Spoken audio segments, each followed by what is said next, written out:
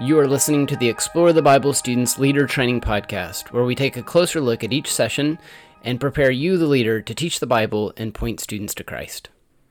Hey, Drew Dixon back with you in our study of Isaiah. We find ourselves in session 4, and this session is titled God Reigns, and the central truth is that God controls the rise and fall of nations and powers in order to demonstrate his greatness and advance his plan for the nations.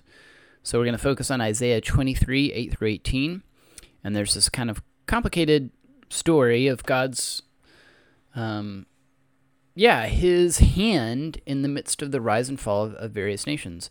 And the point of all this is that God is ultimately going to demonstrate his power and his glory and his greatness.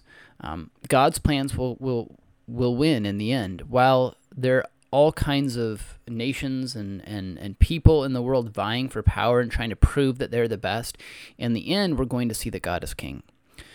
That's the promise that we see from this passage. And so I want to point out some features again in our study. We always have these various notes throughout, these context call-outs. Some of them are about theology, some of them are about culture, some of them are just about the context of the Bible. And so there's a context note on page 36, and it says, "This is one of many pronouncements of judgment God gave Isaiah concerning foreign nations." So if we were to read every passage, every chapter of Isaiah, in fact, if we read Isaiah 13 through 23, we would see that God is speaking through Isaiah, and it's just promising that God's going to wreak all this judgment on all kinds of foreign nations, and even on Israel and Judah themselves, even on God's people. And so these oracles about foreign nations, however, still play on previous themes. For example, many people in these nations are proud, just like the people of Judah and Israel, and the Assyrian king that we've looked at. So earlier prophecies affirm that God will judge some of these nations and that a godly remnant of people will come from these nations. So consistent with these earlier announcements, these oracles in Isaiah 13 through 23 promise that a remnant from many of these nations will turn from their old ways and worship God with his people. And so, in other words, while these passages might seem harsh, they might seem difficult, I think it's important to recognize that God has good purposes, that he's working in the midst of these seemingly harsh judgments, and ultimately he's aiming to call these nations to repent from their sin. It wasn't just, hey, I'm mad at, this is what I think you want to stress to your students. God's not just like, hey, I'm mad at you guys and you're terrible. God does get angry about sinfulness. He does get angry when you make decisions that dishonor him and dishonor our neighbors and harm the people around us. God's not going to sit by while people make those kinds of decisions. But even though we've made those kinds of decisions, these pronouncements of judgment from Isaiah were designed to draw people to repentance, to turn away from that and embrace him and embrace the good way of living that God intends for us. Embrace a kingdom lifestyle, a lifestyle that would honor God and honor our neighbors. And so the ultimate purpose of these judgments was to call people to repent. Even Israel was meant to be, while they were God's chosen people, they were meant to be a city on a hill. They were meant to be lights unto the nations, right?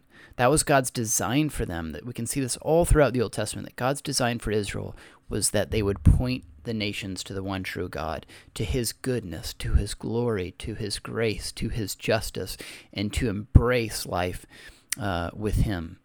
And of course, we know we do a terrible job of that sometimes. But the good news of the gospel is that God is inviting us to a better way forward, to a better way of life, to a better way of life with an eternally secure future that cannot be found outside of Jesus.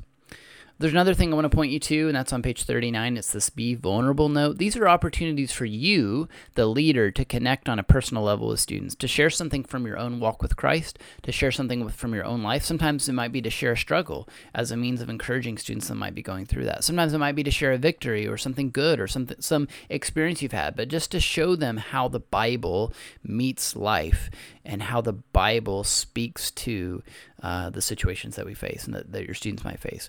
And so you, as someone who has a little bit more experience probably following Jesus, hey, this is an opportunity for you to share a little bit about yourself. So the Be Vulnerable note on page 39 says this: Have you ever been moved to tears over your sin?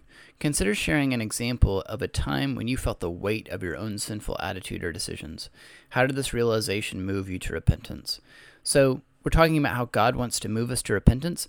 Share an example from your own life with your students of a time when you realized an area of your life where you needed to turn away from sin and embrace God's design and embrace God's purposes for you instead of living for yourself. I hope this encourages you. I hope you have an encouraging time with students this week. We'll see you again next week for Session 5. Thank you for listening to the Explore the Bible Students Leader Training Podcast, where we equip you, the leader, to teach the Bible and point students to Christ. Be sure to subscribe to our podcast on iTunes, Stitcher, TuneIn, or Spotify.